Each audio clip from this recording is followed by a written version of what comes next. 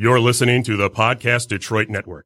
Visit www.podcastdetroit.com for more information. Hello and welcome to the Retro Detroit Nerdfighters. My name is Ian the Well-Informed. I'm here with Kathy the CSA, Neri the Wonder Person, and Bridget the Enabler. I'm not good at intros, so this podcast is brought to you by Falling Down Beer. Neri, do you like stand-up comedy? Sometimes I find it can get kind of, I don't know, what people think is funny. Sometimes. Let's answer sometimes. I like stand-up comedy. Okay, so with Falling Down, that wouldn't help your POV with their IPAs, pale ales, and lagers. Please come to Falling Down to have their Ninja Chicken. Stay for the Reuben egg rolls. It's actually probably my favorite beer in the Metro Detroit area. It is. Yes. That and Batch Brewery. And Batch. And yep, Batch. Absolutely. Yes. So, we wanted to talk today about a few things about YouTube Kids, how it's kind of a little bit of a subset of YouTube as a whole, but how they're doing an incredibly good job at keeping it kid-friendly by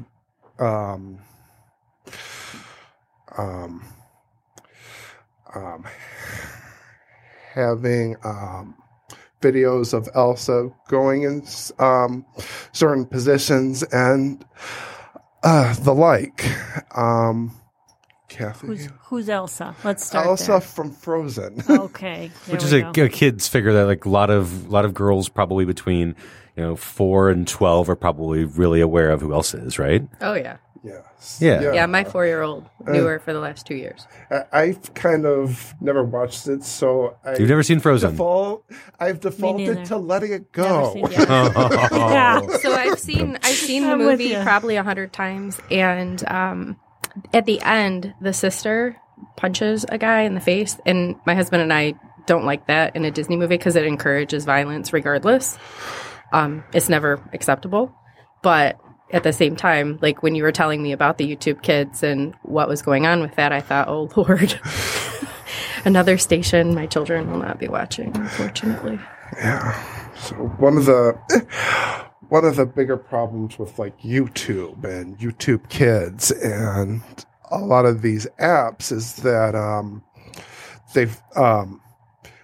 there isn't a whole lot of control within them.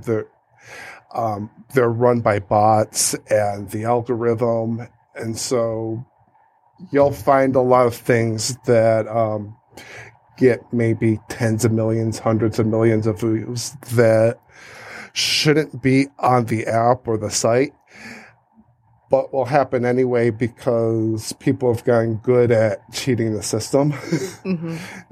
It's more a matter of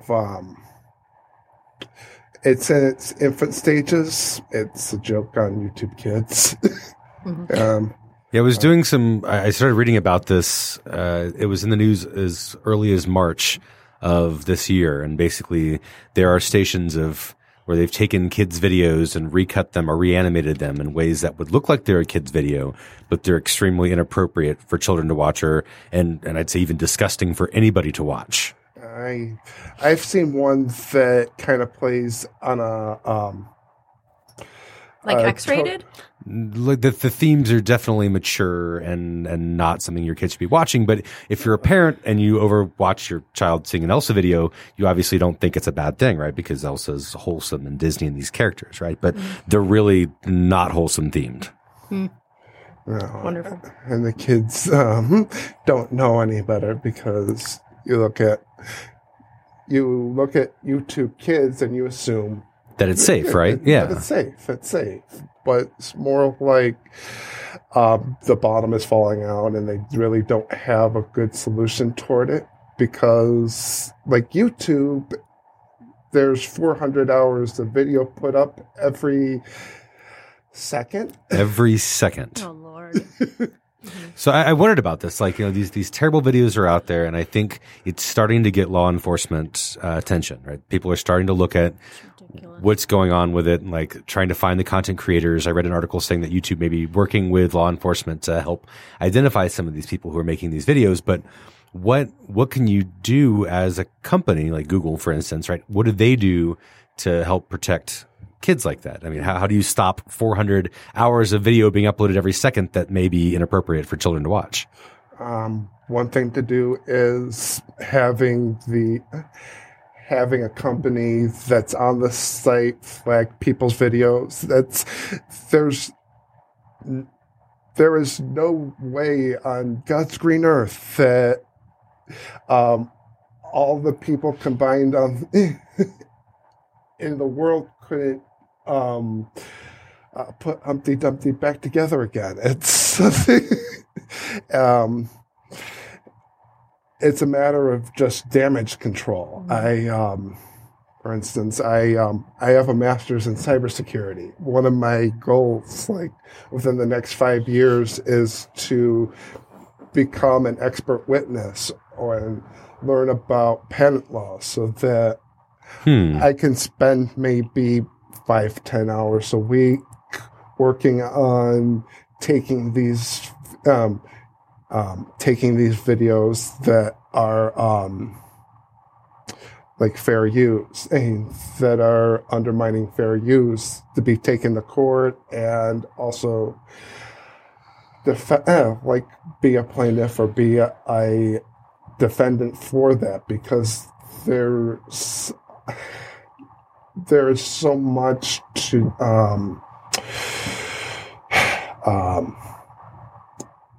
just so much demand for it because there's so much supply. So what do you think, like, I mean, if YouTube can't do anything about it, what's a good thing for a parent to do if I'm worried about this? I mean, I'm not a parent. I have no children. I am. So what do you do as a parent to like make sure your kids are safe on the internet? We sit together and do it. And the only time I allow my children on an iPad or my computer is when I have chosen the station. And what I end up choosing 99 times is a baking, like how to make a cake. And you know the ones they have like the Japanese house music in the background. And my kids love it. And it's all these, Pokemon, just very talented cake decorators. Where I'll show them like how to landscape, just creative things to get the juices flowing in their brain, and they still learn something and they're still engaged, and we can talk about it when we're outside or when we're at a shop. And I don't let them watch videos of just nonsense. I don't find it helping their brain grow. So what's the point? To keep them quiet? Mm-mm. And what is the age range of the kids you guys are talking about? Like, I understand your kids are really young and that's feasible to have them sit on your lap while you're watching. But are we talking, this is affecting kids 12, 13, 17 as a kid to me? What are we 25. Doing? Yeah. Anywhere between 4 and 15. Wow. Basically, YouTube has a pretty good hold on the 13 through 35 crowd. So it's a little different scenario in my opinion, on how to control that. That's got to be really hard as a parent. Like, I think about when I was growing up and my parents and how they control what media I consumed. I think it was very easy at that time. Your dad had the remote control. Yeah. Exactly. Like in the late 80s, because I'm 35, so in the late 80s, it was still like, I don't think there was remote control. It was more like, go change the channel with a little knob, 5. right? And there were 5, right? Yeah. So the amount of media I consumed was a lot different than today. Like, I can't even imagine how difficult it must be as a parent to try to control what your kids are consuming, because there are hundreds of vectors that you can consume media from. Yeah. So they're going to see it. It's the conversations that you need to have with them and before and after they've seen it that make the difference with the teens, the tweens, the older kids. Even our 4-year-old watching the news, she grasps. She's extremely intelligent, but she grasps things, and she'll ask why people don't like the president. I mean, she asks questions. Wow. Yeah, we can't go down that. But you know what I today. mean? She asks those things, and I just think to myself, oh God, when she gets older, the things she's going to understand and have to navigate that I didn't have to navigate until I was 30. They have exponentially more to navigate than we ever did. And I can see the effects on the kids. It can't be a good thing. Or they'll talk about a shooting, like someone shot someone, and you're like, my 4-year-old just saw that. Oh my God. It's like normalizing a bunch of really screwed up stuff. Yeah. And I think that was some of the argument of some of these weird videos is that maybe they're trying to normalize really weird stuff for kids, like in very bad and sinister ways. It's some of the conspiracy theories I've seen around them. So Now, I'm not sure if you know. Do you know anything about gray hat hacking? gray hat. So basically, like hackers are usually either white hat or black hat, right? Either good or evil. So what's gray? Gray hat. I'll give an explanation of white, gray, and black hat. White hat is finding out a vulnerability and then reporting it to the authorities, making sure that it's correct. Black hat is finding a vulnerability and attacking it directly For fun and profit. for fun and profit. Gray hat is like it's gray area. It could be, I think a lot of what is happening on like the YouTube Kids app is that these people who are putting up the videos that are getting tens of millions, hundreds of millions of views are gray hat because they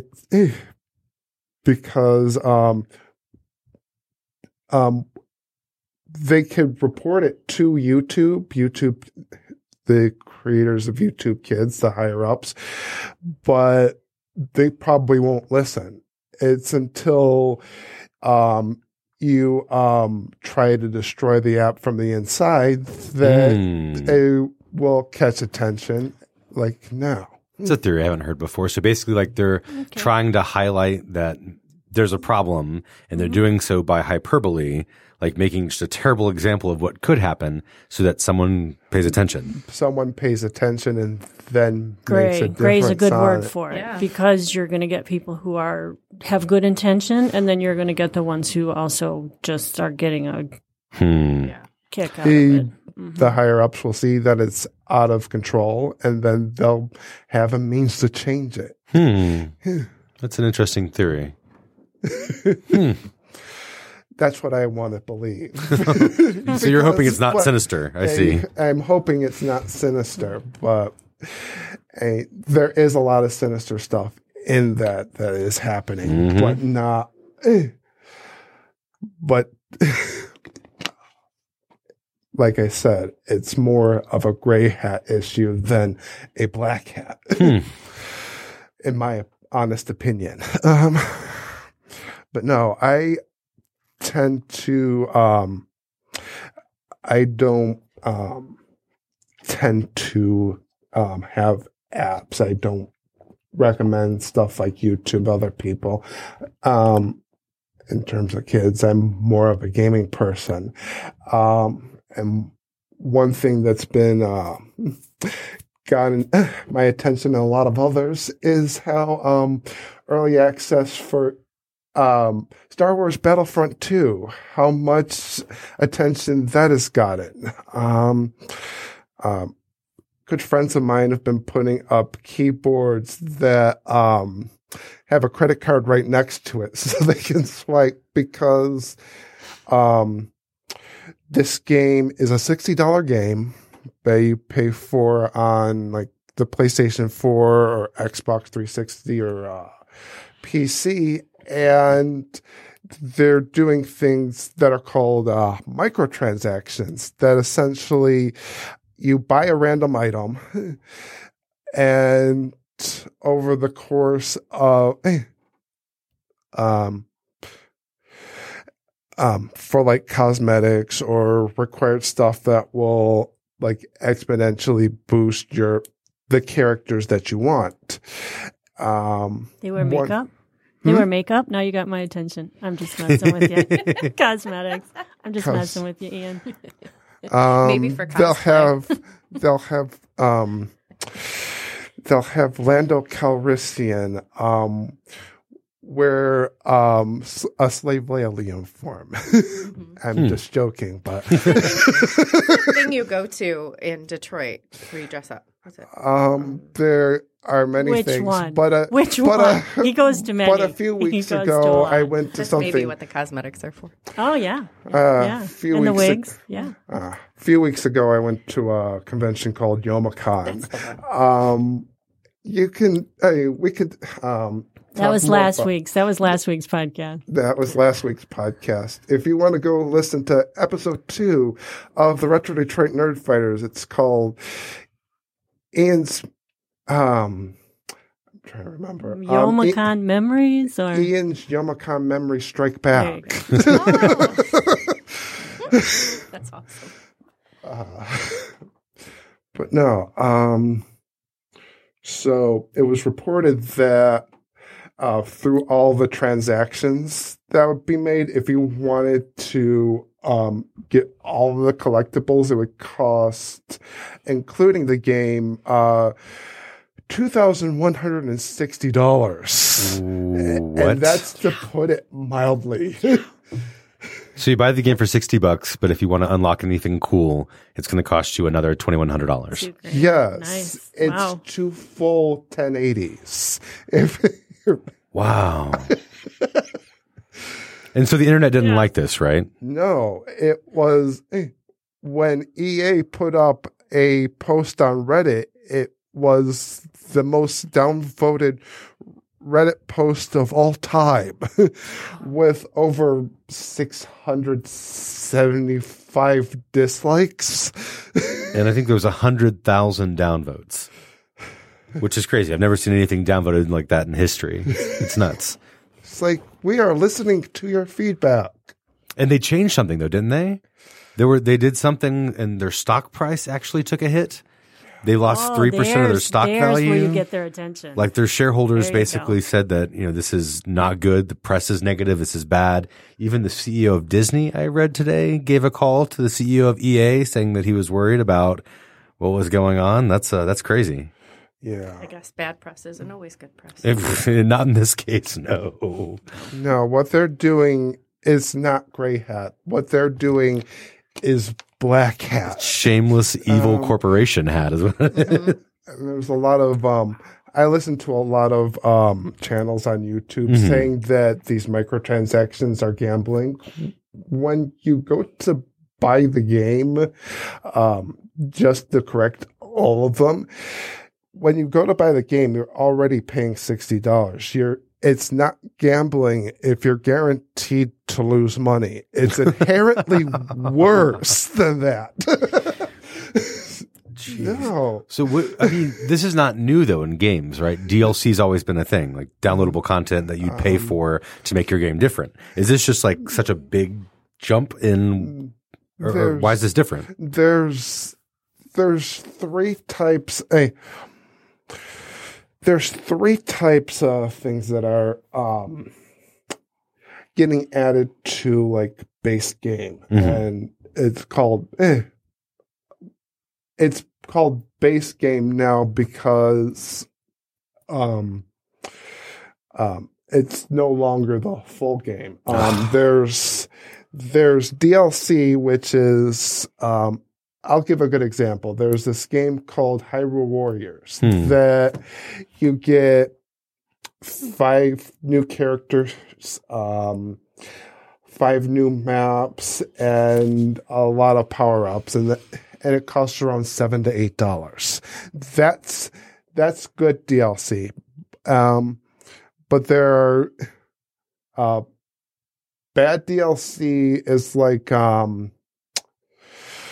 I'm trying to think. Call of Duty, Black Ops 2, where they give DLC that is $20 and it only includes 1 map. But that was 5-6 years ago.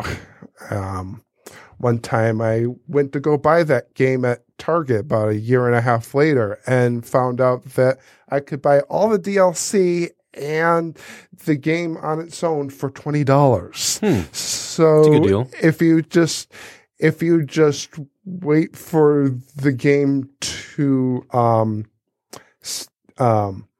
if you wait for even a little while, they'll significantly decrease the price. So it's just that it's kind of like the hype train makes it so it's going to be at this incredibly high level. So you're saying wait for this EA game to come out, sit for 2 years, and then buy it for only $1,080? No, 50% off. No, more like $50. Oh. As demand goes down. Yeah, but they're not doing that, though. When these games come out, they know it's the kids who want them, and they can't wait to get home, and they line up outside the GameStops to buy them that day, and it's like anything, though, when you wait and nobody cares about it anymore. It's cheap. Just go over to your friend's house and play. I'll have to host a fundraiser at my house if I want to do that. No kidding. Yeah, Like a GoFundMe to play this game at Nuri's house. Yeah, don't tell me the odds, though. We're talking Star Wars. You're gonna lose. You're gonna lose. No, so there's DLC. There's the season pass, which is not a season pass because it's not like the season pass is not like for a season like fall or winter. It's just a season pass. Air quotes. I don't get the wording on why that is to be. It's season passes are an extension to the already game. Say, for instance, one that does it fairly well is one called Killer Instinct, where you get 10 new characters, 10 new maps, and it expands on the core gameplay. While others, like Star Wars Battlefront, you pay $60 for the game, and then the season pass is $50. Oh. And when you, the season pass is actually kind of required because there's a lot of bugs to the beginning game.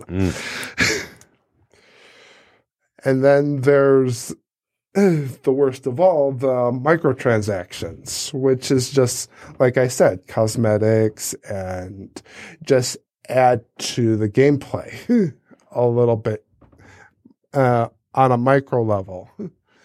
So you spend $1 and you get a new helmet, or you spend $5 and you get a new helmet. I read a source from a place called IGN. They gave $100 to one of their reporters, and that only there are two characters in there that are like hyped within Star Wars.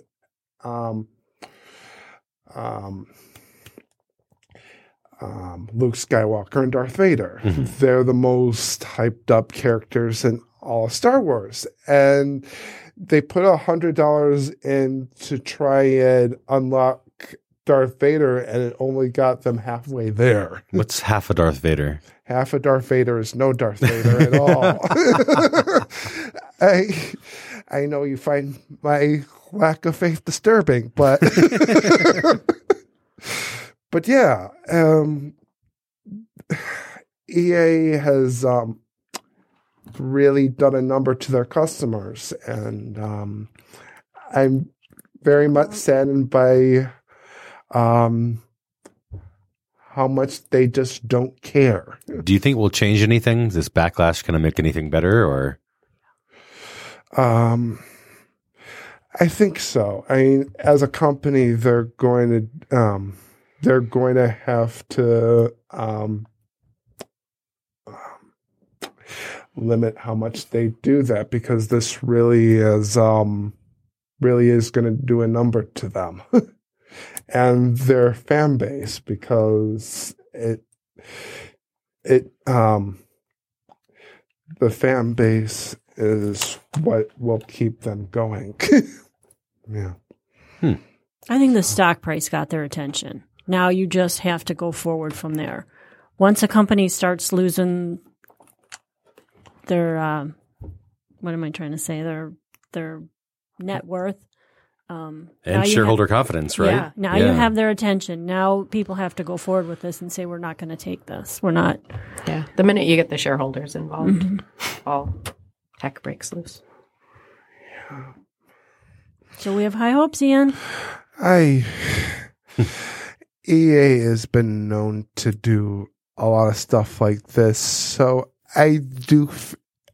This is just a temporary kind of setback for them. Until they figure out another way to get more money out of these. Until they find gamers. Another evil way to get people's money. Yeah. Yeah, that's kind of disabling, isn't it? Only having half a Darth Vader. I imagine like a disembodied torso of Darth Vader walking around, but it's probably not the way it works. It's a silhouette of Kylo Ren. It's a good joke. I will we're gonna take your word for you back. That's a good joke, actually. It's a really good I know nothing about Star Wars. Nothing. I will bring you back. Yes.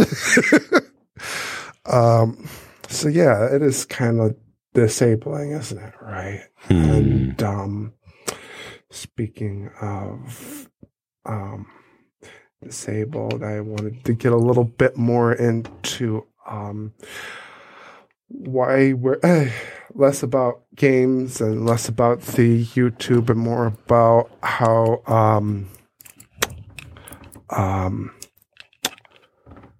focusing on communication, correct, Mary? Yeah. It's a good segue. That's a really good segue. You've had two good segues today, actually. I like Thank it. you. I like it. Thank you.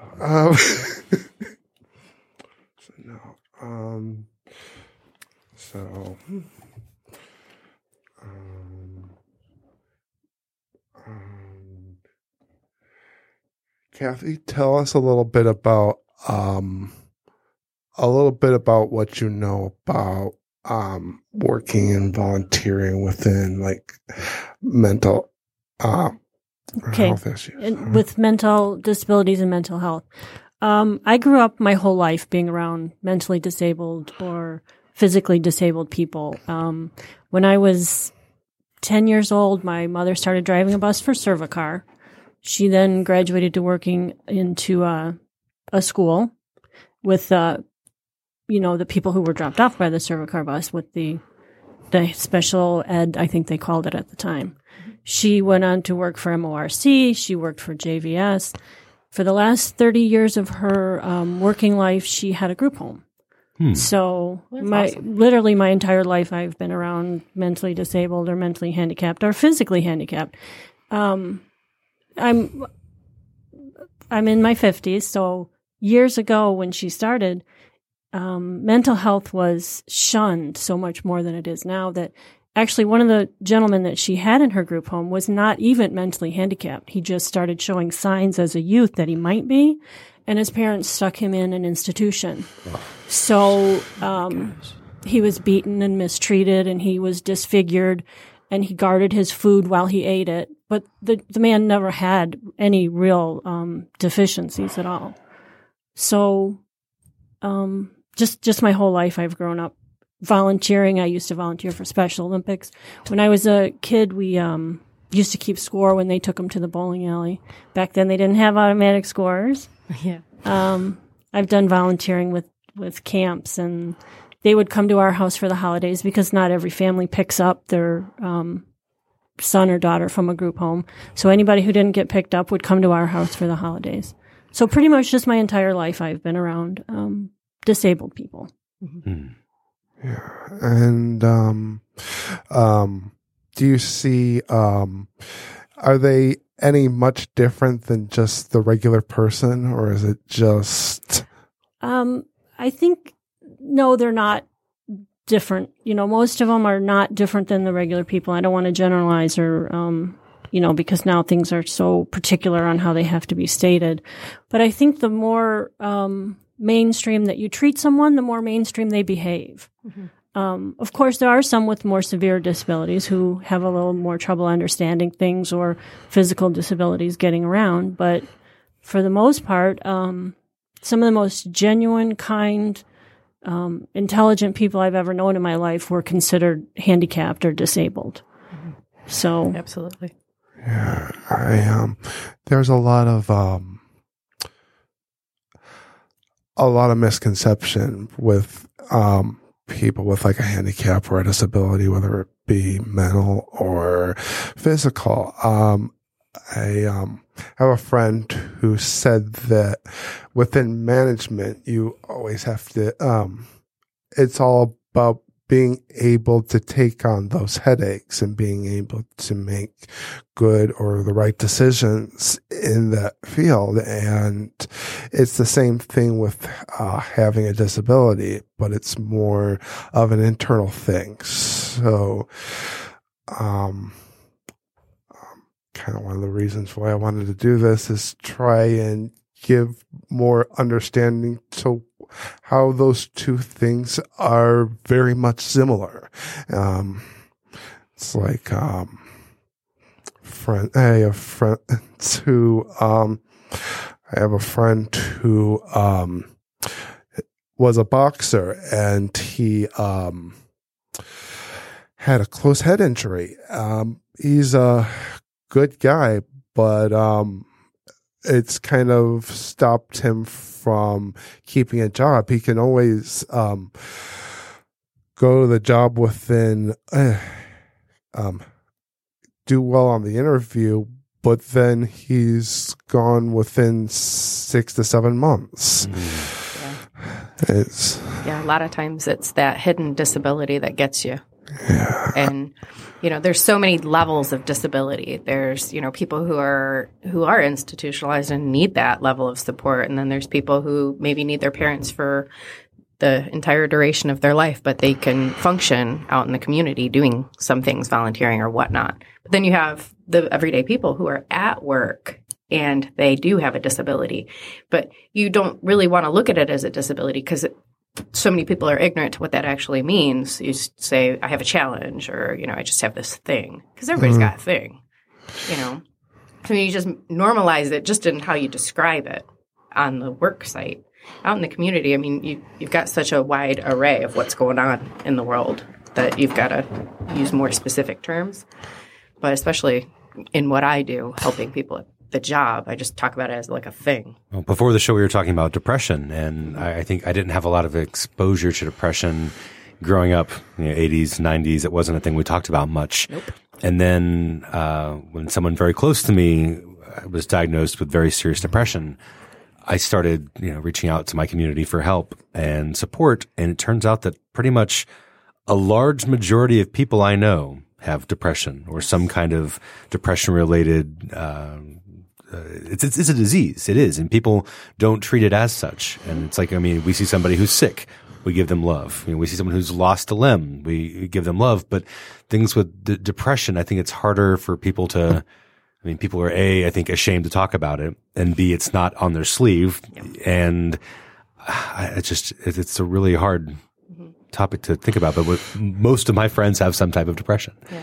Yeah. It's all it is part of your brain. Like one part doesn't communicate well with the other part, and it's just neurons and whatnot. And the medication, just like if you had diabetes, changes the way your blood sugar works or how insulin, whatever. The same happens in your brain with depression. So anxiety, bipolar, all of it. It's a disease. It's not just in your head. But we don't think about it like that, right? Some people want to say I have something, and they actually don't. They just don't want to. And that poisons the well for the people who are trying and just need, a dose of something to. But we don't see it that way, though, right? We see people like, oh, you're taking antidepressants. Oh, shoot us? That's like the stigma that exists, right? But would you say the same thing to someone taking antibiotics? Nope. No, absolutely not. It's like I know somebody who just keeps working and working and working. He has autism, and it's like bringing that to light. This person loves to work, can't stand to be bored. I don't know anyone like that, Ian. Me neither. Nobody with autism can take sarcasm. I know that for a fact. It's my favorite population to work with. They're just awesome people that are just sometimes misunderstood. You mean sarcastic, right? Mm-mm. Oh. But you say doesn't like to be bored, likes to work. Like that's just like everybody else, right? At the end of the day, we all want to do something, do something constructive, have a work product to show for what we've done. It's just your brain may work a little differently, and that's totally okay. In fact, it may even be a good thing in some jobs, right? To have, ability to see pathways and numbers and relationships that someone with what would be considered a normative brain would not understand, right? That may make you really good at IT or make you really, makes you good at a lot of things. Yeah. Details matter. Yeah. And that's when I help with accommodations on the job site. That's one of the main things I talk about is how this person is going to actually benefit you. Ignore the fact that they sound pretentious. Ignore the fact that, their face doesn't match up to what they're saying. They're cool. They're fine. They get it. Just roll with it. They will help you exponentially. And the last guy that I helped, he went from being a CNC machinist, that's what he was hired to do, and now he's researching patents to help the company go from plastics to like electric cars and exploring the patents from Tesla. Like, are you kidding me? That was like within the first week. They harnessed his energy because they've been working with me for so long. They know I know what I'm doing in that realm. And boom, he was immediately in their quality control department doing research, giving presentations. And he's on the spectrum. I think I missed the what do you do part. Like, so you work with people who have different abilities and place them? Yep. So the state pays me to do that. And I used to work for the state as a vocational rehab counselor. So I'd help the person who came to me figure out what they could do. And then I'd give them to another agency that is a contractor, and they would place them like a JVS and New Horizons who do great work. But there are certain pockets of people that are very, very difficult to place because they're so high functioning. It's like, how do you talk to an employer about a person who wants to be a manager? Why can't they do that? Like that's the misconception with the employer. And so you have to have someone with a very specialized set of skills. And I realized I had that. So I jumped out of my job at the state and started my own company. And so when I do these things for people, sometimes it's like the low functioning folks who like we're not even sure if they can work. And we find a job where they can. And maybe it's only 10 hours a week, but whatever.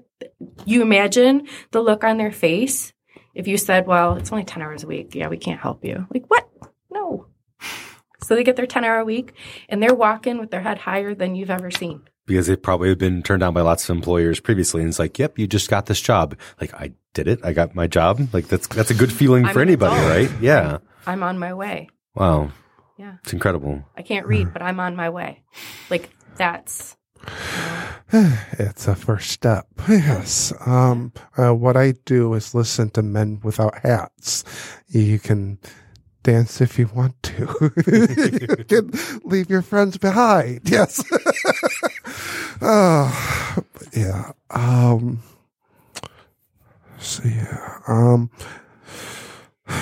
So there's a lot of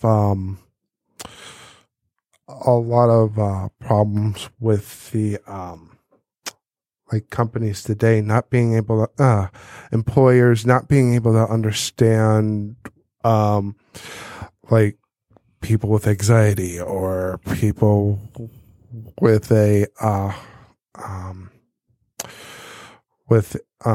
invisible disability, or as I like to call it, a divisibility. It's not the smartest, but still. The invisible disabilities are the hardest because you don't have to disclose, and you really shouldn't if it's not going to impact you, like on the job or with peers, because people do judge you. They judge you on, how long your hair is or, the clothes you're wearing. The minute we look at someone, we judge them. And so when you start to talk about things that are really deep and the person's like not there yet with you, like it's off. And so like not talking about it up front is a good thing sometimes. because you create that confusion and misconception. And what if that person is like completely biased and has had bad experiences? Would you say it creates divisibility? It does. Unfortunately. Ian's always like 5 steps ahead of us. I'm not ever playing you in chess, Ian. Never. I know. He worked with me, and I was like, we'd work, and he would be 5 steps ahead of me. Okay, you need to do this. So for the love of God, Ian, let me finish my task. Ian's like, you lost after your first move, buddy. Sorry. You have nothing to worry with me about chess. No? I assure you. Yeah. But I do have a friend who, if we all played together, we wouldn't stand a chance against him. Wow. No. That sounds like a challenge to me. Challenge accepted. How many chances do we get? 100. All right. I first need to learn chess. Yeah, me too. I know which way things move. But that's about it. So what would you say then, like, if for advice for people then who are in a job and struggling with their invisible disability, like when is it time to talk to your employer about that? When do you tell your boss? Or like, when do you do it in an interview? Or do you, like, when's the right time to talk about it, if at all? So if you need an accommodation, like if you know going into it, you're going to need like a job coach or instructions in writing because you have an auditory processing disorder, a visual processing disorder. So you have to have it auditorily. Then you talk about it because the employer doesn't have to give you an accommodation if you don't give them a why. You have to give a why. You don't have to give the diagnosis, but you have to give them a why. And as long as they understand it, then they can give you a reasonable accommodation. The question on an application isn't, do you have a disability? It says, can you do the job with or without reasonable accommodation? So either way, the answer is yes. You don't have to talk about it. There's no conversation that has to happen until you get to that interview. And then you say, yeah, I can do this job. I will need things, in writing so that I can review them to jog my memory, or to study because I sometimes needed extra time to learn things. You make it very normalized in your statement. And as a manager, I would totally be happy to do that, right? That's absolutely. What do you define as reasonable accommodation, though? Like, it's all within the scope of the company's ability. My company has a few employees. My husband and I run it. And so we have the capacity to do what we want. Like, we can accommodate someone to the nth degree. But maybe like a mom and pop shop that's very fast turnover, fast paced, maybe they can't. Maybe they need a person who can do every element of the job. And, they could reach out to the state, that agency that pays me, and the state can do the accommodation. But if that still doesn't help that person function on the job and do all the essential job functions, then it's not a good fit. And that's okay. Like, there are so many different types of accounting jobs. Just going and being an accountant, maybe you're not cut out for that. But maybe you're cut out for, like, processing payroll or checking invoices, something within the scope. So you have to figure out what you can and cannot, and where it fits. But then you've got, like, the Myers and the Krogers of the world who are huge conglomerates. And, yes, they can accommodate. And they're very open to it. They are extremely open to it. I job coach at Myers and Kroger and, companies like that all the time. And they don't care if there's a job coach. They're like, cool, tell me how he's doing. Okay. Or they'll call me. Hey, he doesn't have an open case with the state, but can you facilitate, please? Because he's going to lose a job next week if he gets one more complaint. The eggs were squished. They don't squish very well, do they? No. Yeah. When you show up to job coach and you watch him like draining a green pepper like he's an NBA All-Star. You're like, oh no, okay, good time. Yeah, Sgt. Pepper's Lonely Hearts Club Band. No, my only reasonable accommodation is coffee, and I'll pay for that myself. Thank you. I tell people that I can't make my coffee until I've had my coffee. It's like one of those things. I get it. You gotta set it up the night before. See, I'm all about helping you accommodate yourself. Put it on and set the timer. Yeah. Yep. So yeah, that is it for this episode. My name is Ian. We're here with again, Nuri. Where can we find you? All over the place. I'm on the IT and the D show Monday nights at 9:00. Syndication on SoundCloud or wherever fine podcasts are sold. Yay. Kathy, where are you? We don't care. Whoa. Hostile host. She tends to stay covert. That's why I say that. I'm not covert. I just do not have Facebook. I've never had Twitter. I am just not. I like to live in the physical world as opposed to the Ditto. Yeah. So if you want to find Kathy, just find me at Twitter at Ianformed. Bridget, where can we find you? Benton Employment Solutions, www.bentonemployment.com. We're in Novi. Dave, we will see you wherever fine podcasts are. Yeah, I'm not that hard to find. Yeah, that's been made abundantly clear over and over and over again. People find me. Whether or not you want to be found. Exactly. Yes. Especially when I don't want to be found. People find me, yeah. Yes. Me too. All right. Thank you. And thank you for listening.